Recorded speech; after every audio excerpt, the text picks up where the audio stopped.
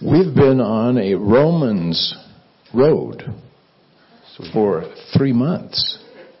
Did you realize that? Back in early February, we started with chapter 12. We stepped on the road, and it's been a road of instruction. If you want to read ahead, help yourself. I'd encourage that. I don't think I can guarantee extra credit for the class, but you'll find some good things ahead. And it's fun to sit and take notes and hear what the pastor is going to say about it. Will you stand with me, please? I want to back up just a verse and a half to talk about where we've been just recently. Love your neighbor as yourself. Love does no harm to its neighbor.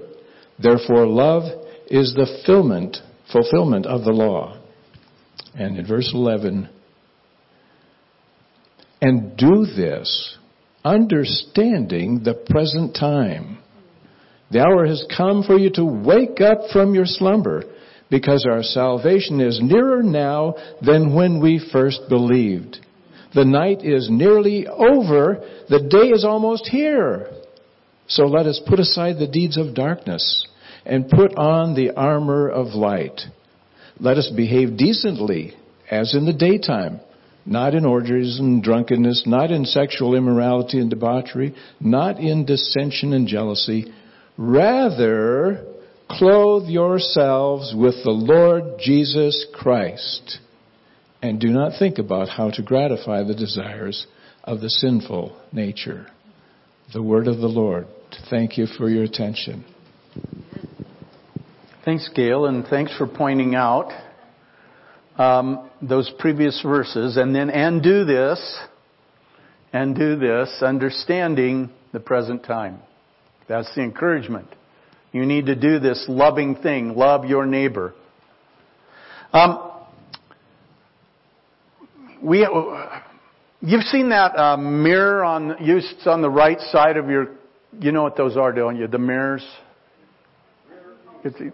Not the one in the middle, not the outside mirrors on the car. The one on the right side, okay. Anyway, I know. Look, it helps you see what's behind you, and it's one of my pet peeves because I think there's a lot of people out there that have no clue those things are on the car. But anyway, a lot of times it says something like this: objects may appear closer than they are, something to that effect. Okay? Objects are closer than they appear. It's a convex mirror. It's intended to give you a kind of a wider field of view, but because of that, it does make things look farther away than they actually are. And so Paul says, and do this understanding the present time. The hour has come for you to wake up. Paul is saying, it may appear that things are farther away than they actually are.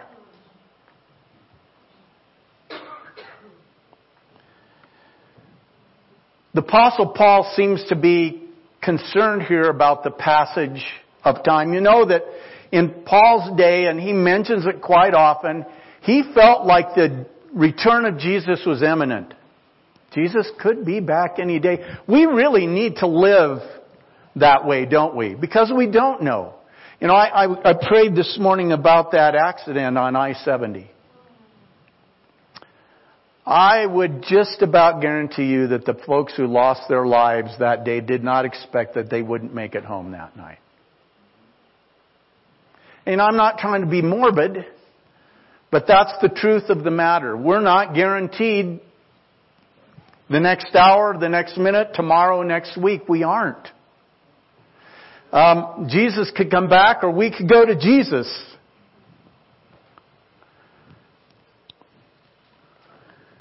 You know, and you probably have this sense like I do. I remember when I was a kid, like in grade school, the school year was like forever. When is summer going to get here? Do you remember that? The school year seemed like 5 years long. Now, time just... You know what I'm talking about? It's like, wait a minute, how do our kids grow up and go to college and graduate and get married and have kids already? Someone wrote, what happened to time? When I was a child, I laughed and wept, time crept. When as a youth I dreamed and talked, time walked. When I became a full-grown man, time ran, and as I grew older, time flew. Soon I shall find while traveling on, time gone. Think about our country in the past 20 years or so and the tragedies we've endured. We talked a little bit about this in Sunday school this morning. When God allowed tragedy to strike His people Israel, it was to wake them up to their condition and to their need for Him. That's why God allowed these things to happen. I was saying in Sunday school this morning, I'm reading right now in my year Bible, I'm in the book of Judges. And it makes it very clear in there. The people would drift away from God. They'd start worshiping the idols of their neighbors.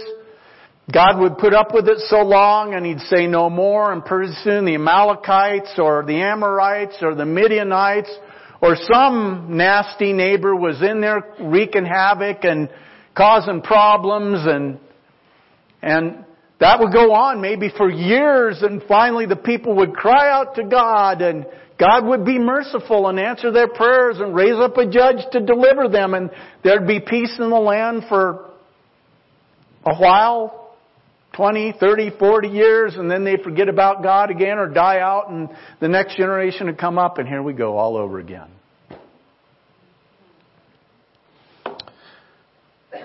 So when God allowed disaster to strike His people Israel, He did that to wake them up to their condition and their need for Him. When people die, when thousands of people maybe die in hurricanes or terrorist attacks or epidemics, it should serve as a wake-up call for the rest of us. And honestly, I'm concerned, maybe a little discouraged about the fact that some of the things that have happened in our country in this last time period I was talking about really haven't served to do much to wake us up. We didn't wake up. It's still... Or if we woke up, it was just kind of like, to roll over in bed and go back to sleep, that kind of a thing. So we make our plans, we set our goals, we look to the future. We expect to be here tomorrow. But none of those who died this past week on I-70 or in any of these tragedies that I mentioned expected to meet their God as soon as they did. We don't know if Jesus will come today or tomorrow, or if we will have today or tomorrow to prepare for His coming. We don't know that. For Paul, and that's what he's trying to do here, he's trying to develop a sense of urgency for Christ's return. Not only is time passing, but with every hour and every minute that passes, the coming of Christ draws nearer. We can't deny that. We're closer now than when I started this message just a few moments ago. We don't know when He will come. But we know that He will, because He said He would. And we know He will come at a time when we don't expect Him. He said that too.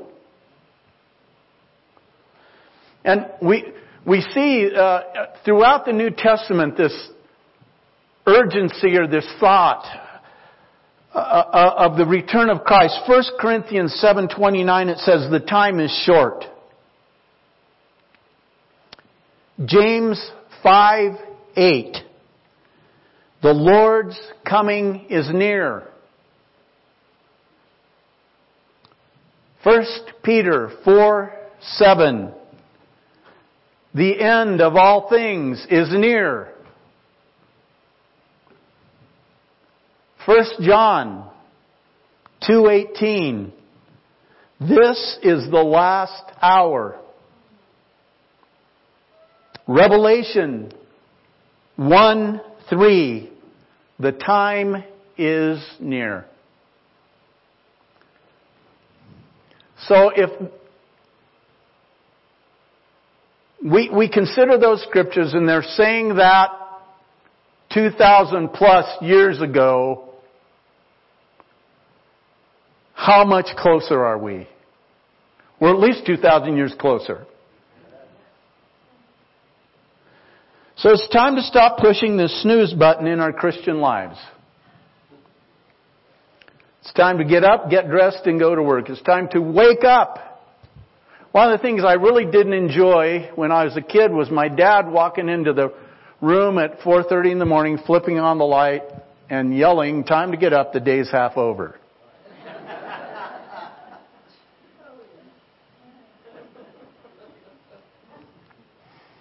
That happened in the summertime because we never had anything to do. That was kind of my dad's view. But he always had something for us to do. So get up. Wake up. And that's what Paul's saying here. Wake up. Now we're not talking about a literal, like dad coming in, turning on the light and waking us out of a dead sleep. This is a figurative thing he's talking about. Alright? It's like, I used to teach biological science. And one of the frustrating days for me was lab day. Because that was really the time when you had to tell them what you told them, and tell them again. And then somebody would always say, "Mr. Seaver, what do we do?" But I remember sometimes, teaching on whatever it was, the things they just love, like photosynthesis and the reproduction of the cell, that stuff that's really riveting to most of us. They'd kind of be sitting there like, and you want to say, "Wake up! Engage your mind, get in the game." Do you know what I'm saying? A coach will kind of be trying to teach a new play or something to a team, and they're just kind of going through the motion, and the coach says, "Wake up!" That's what Paul's saying here. You're alive and you're kind of going through the motions, but folks, you need to wake up because you're asleep to some things. Time is short. Souls are precious. So, what do we need to wake up from? What is Paul talking about here? Well, first of all, we need to wake up from the sleep of indifference. We need to wake up from the sleep of indifference. In Revelation chapter 3, and this is verses 15 and 19, John writes, this is Jesus speaking, "I know all the things you do, that you are neither hot nor cold. I wish that you were one or the other." And then he goes on to say, "I correct and discipline everyone I love, so be diligent and turn from your indifference. I don't care." And that's exactly what it means. May sound harsh, but that was the attitude. I don't care. I'm indifferent. Larry Crabb, in his book Finding God, writes this: "The core problem is not that we are too passionate about bad things, but that we are not passionate enough about good things." I don't care. Some people think that the opposite of love is hate, but really the opposite of love is indifference. I don't care. See, love will find a way, indifference will find an excuse.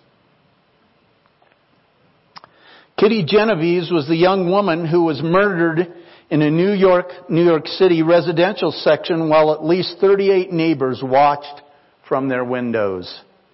During the course of the 30-minute assault, not one person even telephoned the police.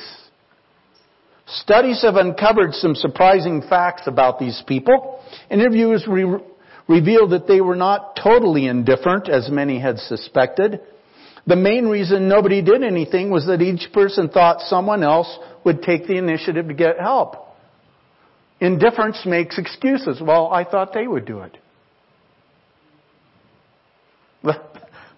That defines indifference to me.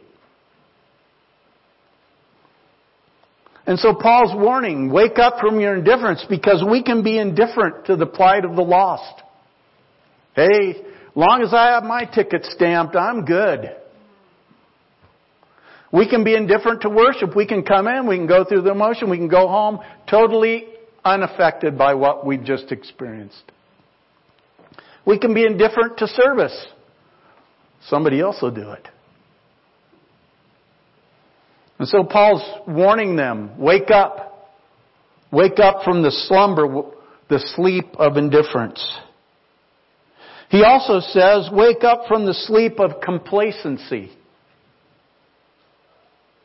Listen to what the writer to the Hebrews says in chapter 5, verse 12 through chapter 6, verse 2. Hebrews 5:12 through 6:2. In fact, though by this time you ought to be teachers, you need someone to teach you the elementary truths of God's Word all over again. You need milk, not solid food. Anyone who lives on milk, being still an infant, is not acquainted with the teaching about righteousness. But solid food is for the mature, who by constant use have trained themselves to distinguish good from evil. Therefore, let us leave the elementary teachings about Christ and go on to maturity, not laying again the foundation of repentance from acts that lead to death and of faith in God, instruction about baptism, the laying on of hands, the resurrection of the dead, and eternal judgment. He was talking to a people who become complacent. I've got Jesus. I'm good. Listen, here's the definition for complacency. Self-satisfaction accompanied by an unawareness of actual dangers or deficiencies. And Paul was saying, there's some gaps in your understanding. There's some gaps in your learning. There's some gaps in your maturation process. Wake up. See, too many are satisfied with their progress in the Christian life. They're willing to allow Christ to be Savior, but unwilling to let Him be Lord of every aspect of their lives.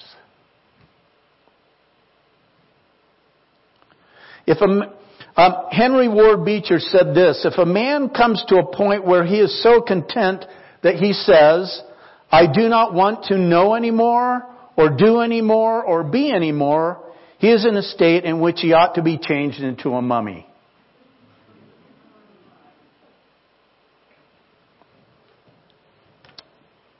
You're stagnant. You're stationary. You're not growing anymore.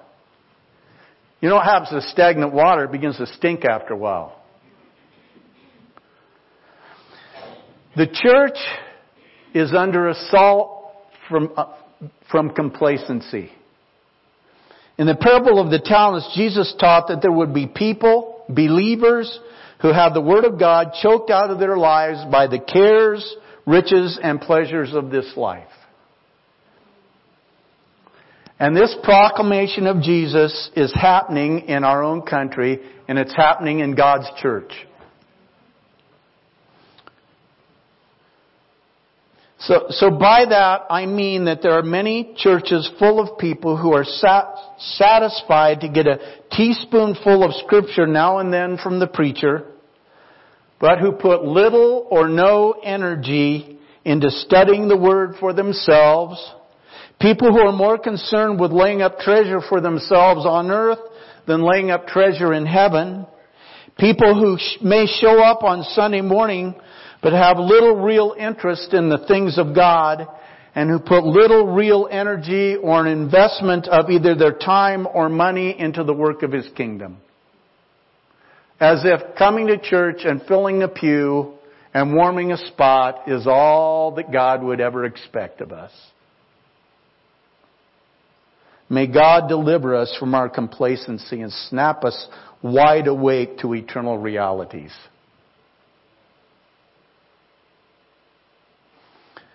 Sir James Mackintosh said, it is right to be contented with what we have, but never with what we are.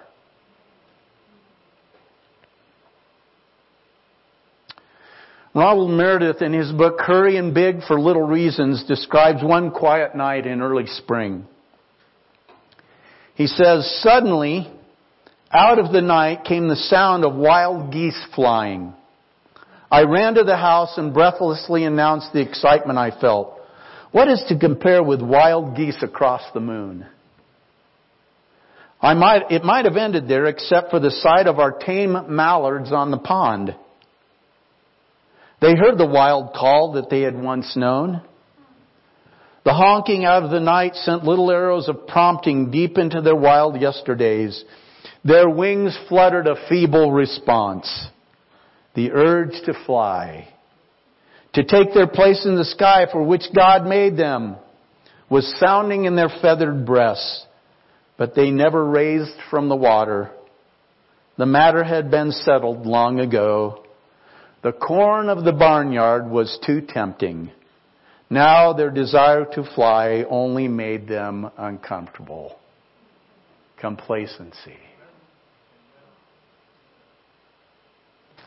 And then Paul says, we need to wake up from the sleep of deception.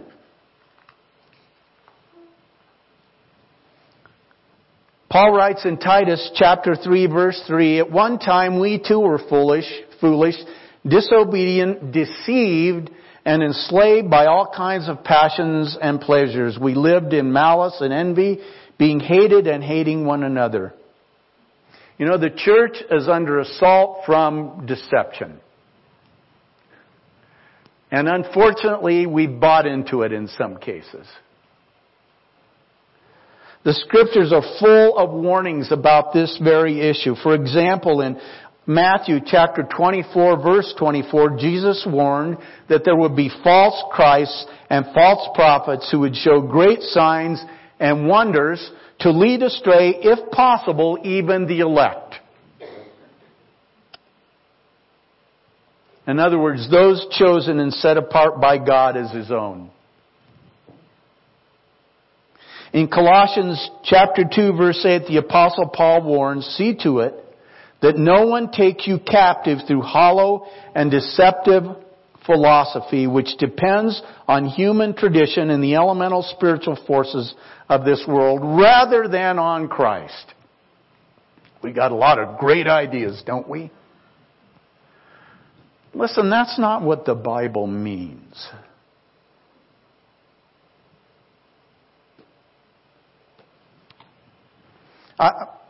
I probably mentioned this to you last week, but because it bothers me.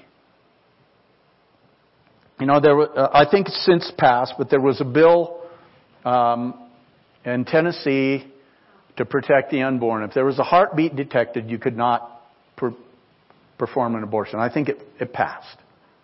But before it did, 151 pastors in Tennessee signed a letter opposing that bill. Deception. We're deceived. Somehow we think that we can make their big thing was we trust women to make the right choice. Okay? Another, somewhere in the letter it said, well, it needs to be about a living wage. If people made a living wage, they wouldn't have to abort their children.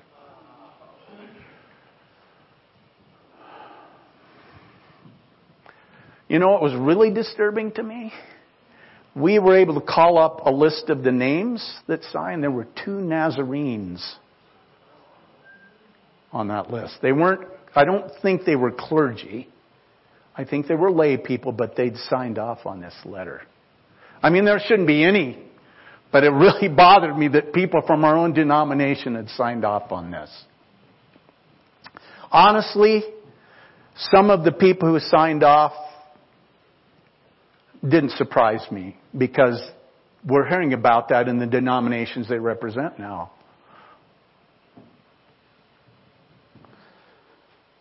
See to it that no one takes you captive through hollow and deceptive philosophy, which depends on human tradition and the elemental spiritual forces of this world rather than on Christ. And folks, this thing is happening all across America. It's the battle we're engaged in right now. Falsehoods and teachings meant to deceive are pouring forth from every corner. And it happens, it's not just the liberal media and institutions. It comes from the other side as well when it serves their purposes. And even from the pulpit, I'm sorry to say. Teachings that would have us jettison biblical teaching in favor of experience. Doctrines that would have us compromise biblical truth in the name of unity. Practices that would have us deny biblical truth in the name of tolerance. Worst of all, there are many subtle diversions from the truth of God's Word which would lead us even to deny Jesus as God. These are days of great deception.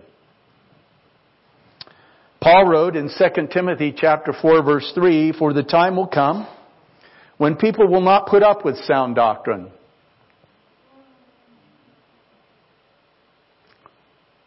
If you preach sound doctrine, you stand to be you're mean-spirited, you're unloving, because you tell people what the Bible says.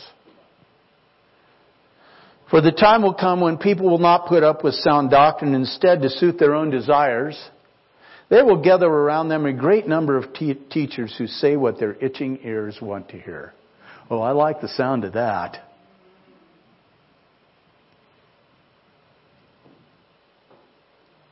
The sleep of deception. And then I think Paul is saying, wake up from the sleep of worldly attachments. 1 John 2:15. Do not love the world or anything in the world. If anyone loves the world, the love of the Father is not in him.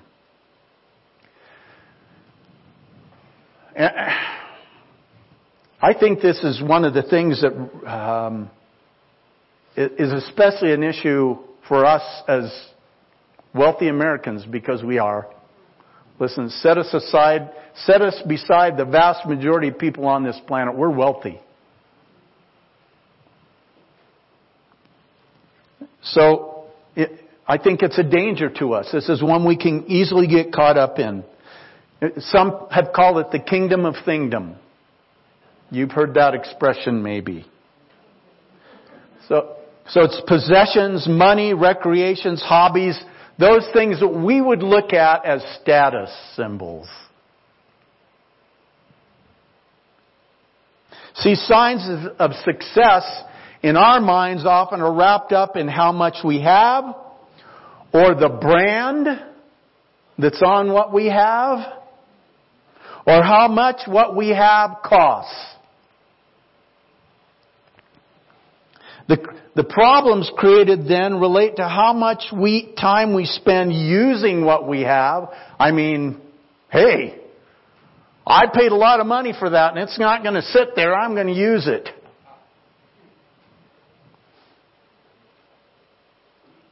Or how much we have to work to pay for what we have, or to maintain what we have. So what happens is the things of God take second place, a back seat in our lives, because our stuff becomes more important. We don't have time and we don't have money for the things of God because we're too heavily invested in our things. Problem. And listen, there is encouragement and enticement and pressure all around us to live exactly like that. That's what credit cards are all about. Fill this one, get another one. You can get more stuff that way. God help us. Wake us up. And then Paul, and this one is not on your outline, and I'm sorry, but as I was putting together, this occurred to me. We need to wake up from the sleep of spiritual deafness. Wake up from the sleep of spiritual deafness. See, that's when we no longer hear the voice of the Holy Spirit. And it isn't because the Holy Spirit isn't saying something to us. It's a matter of we've grown deaf to His voice. And this happens in a variety of ways. Number one, we just refuse to listen. We tell ourselves, well, that's not the Holy Spirit, because we don't like what we're hearing. So we just deny that's the Holy Spirit. We refuse to listen. Or we resist the voice of the Holy Spirit. We hear, but we choose not to respond. Or we drown out the voice of the Holy Spirit. And I think this is huge. We drown out the voice of the Holy Spirit through the busyness of our lives. We never slow down and get quiet. And God's not going to shout us down. How does He... Remember how when He spoke it was in that still small voice? I don't know if God's ever yelled at me. Now, there's been some times when it was pretty clear what He was saying.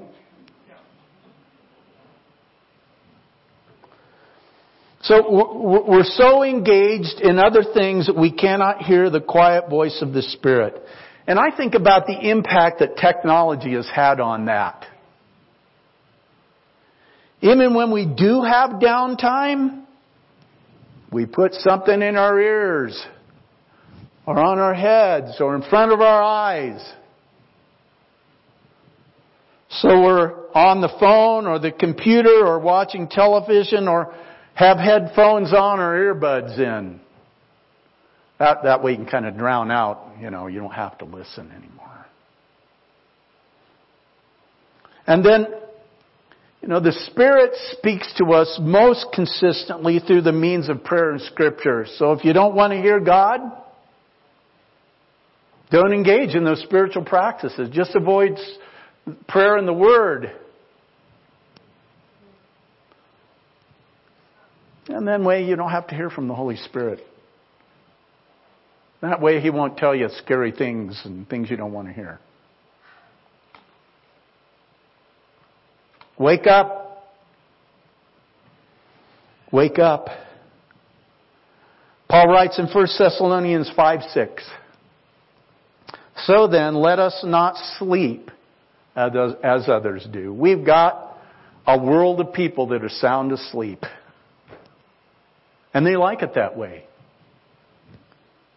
So then, let us not sleep as others do, but let us keep awake and be sober. In other translations it says, let us keep awake and be serious or clear-headed.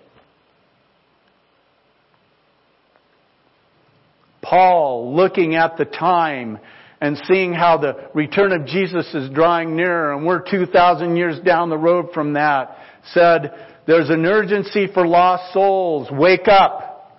Listen, love your neighbor as yourself. Wake up. I'm saying this to you because of what I just said to you. Wake up. So here's a question I want to leave with you today. Do I need to wake up? Is there one of these areas where I need to wake up? Or maybe I need a great awakening. Maybe I need a great awakening. Pray with me.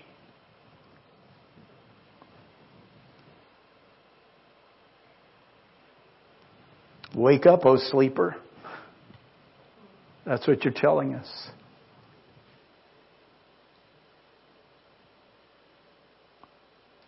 You're warning us.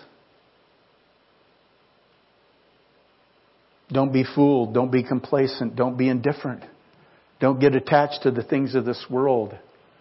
Don't shut off the voice of the Holy Spirit. Wake up.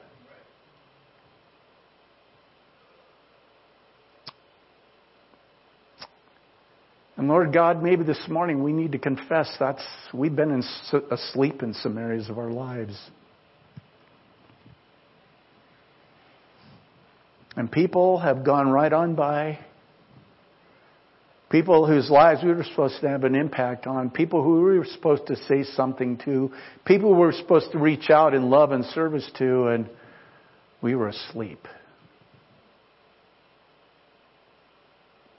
And Father, I don't know how you work in those circumstances. I don't know if that's a once for all missed opportunity. We'll have another chance, or some other believer who is tuned in. But Lord God, we confess this morning, maybe we've been asleep in an area of our lives. And we want to wake up. Jesus is coming. Souls are precious. So Father, this morning, we take a moment to confess to you and to repent. To admit, Lord God, maybe I've been asleep in an area of my life. I've been indifferent. I've been complacent. Been attached to the things of this world. I shut off the voice of your Spirit. Whatever it may be. I confess that. I confess it as sin. It's disobedience at the heart. And I repent. I repent of that. Lord God, wake me up today. Your Holy Spirit speaking to me right now. Wake me up.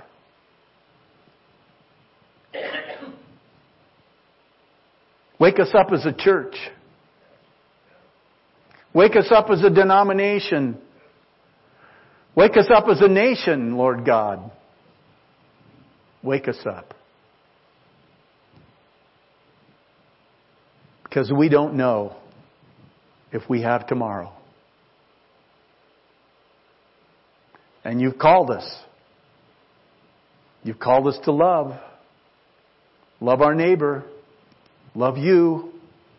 And with that in mind, we've got to wake from our slumber. Oh God, work in us.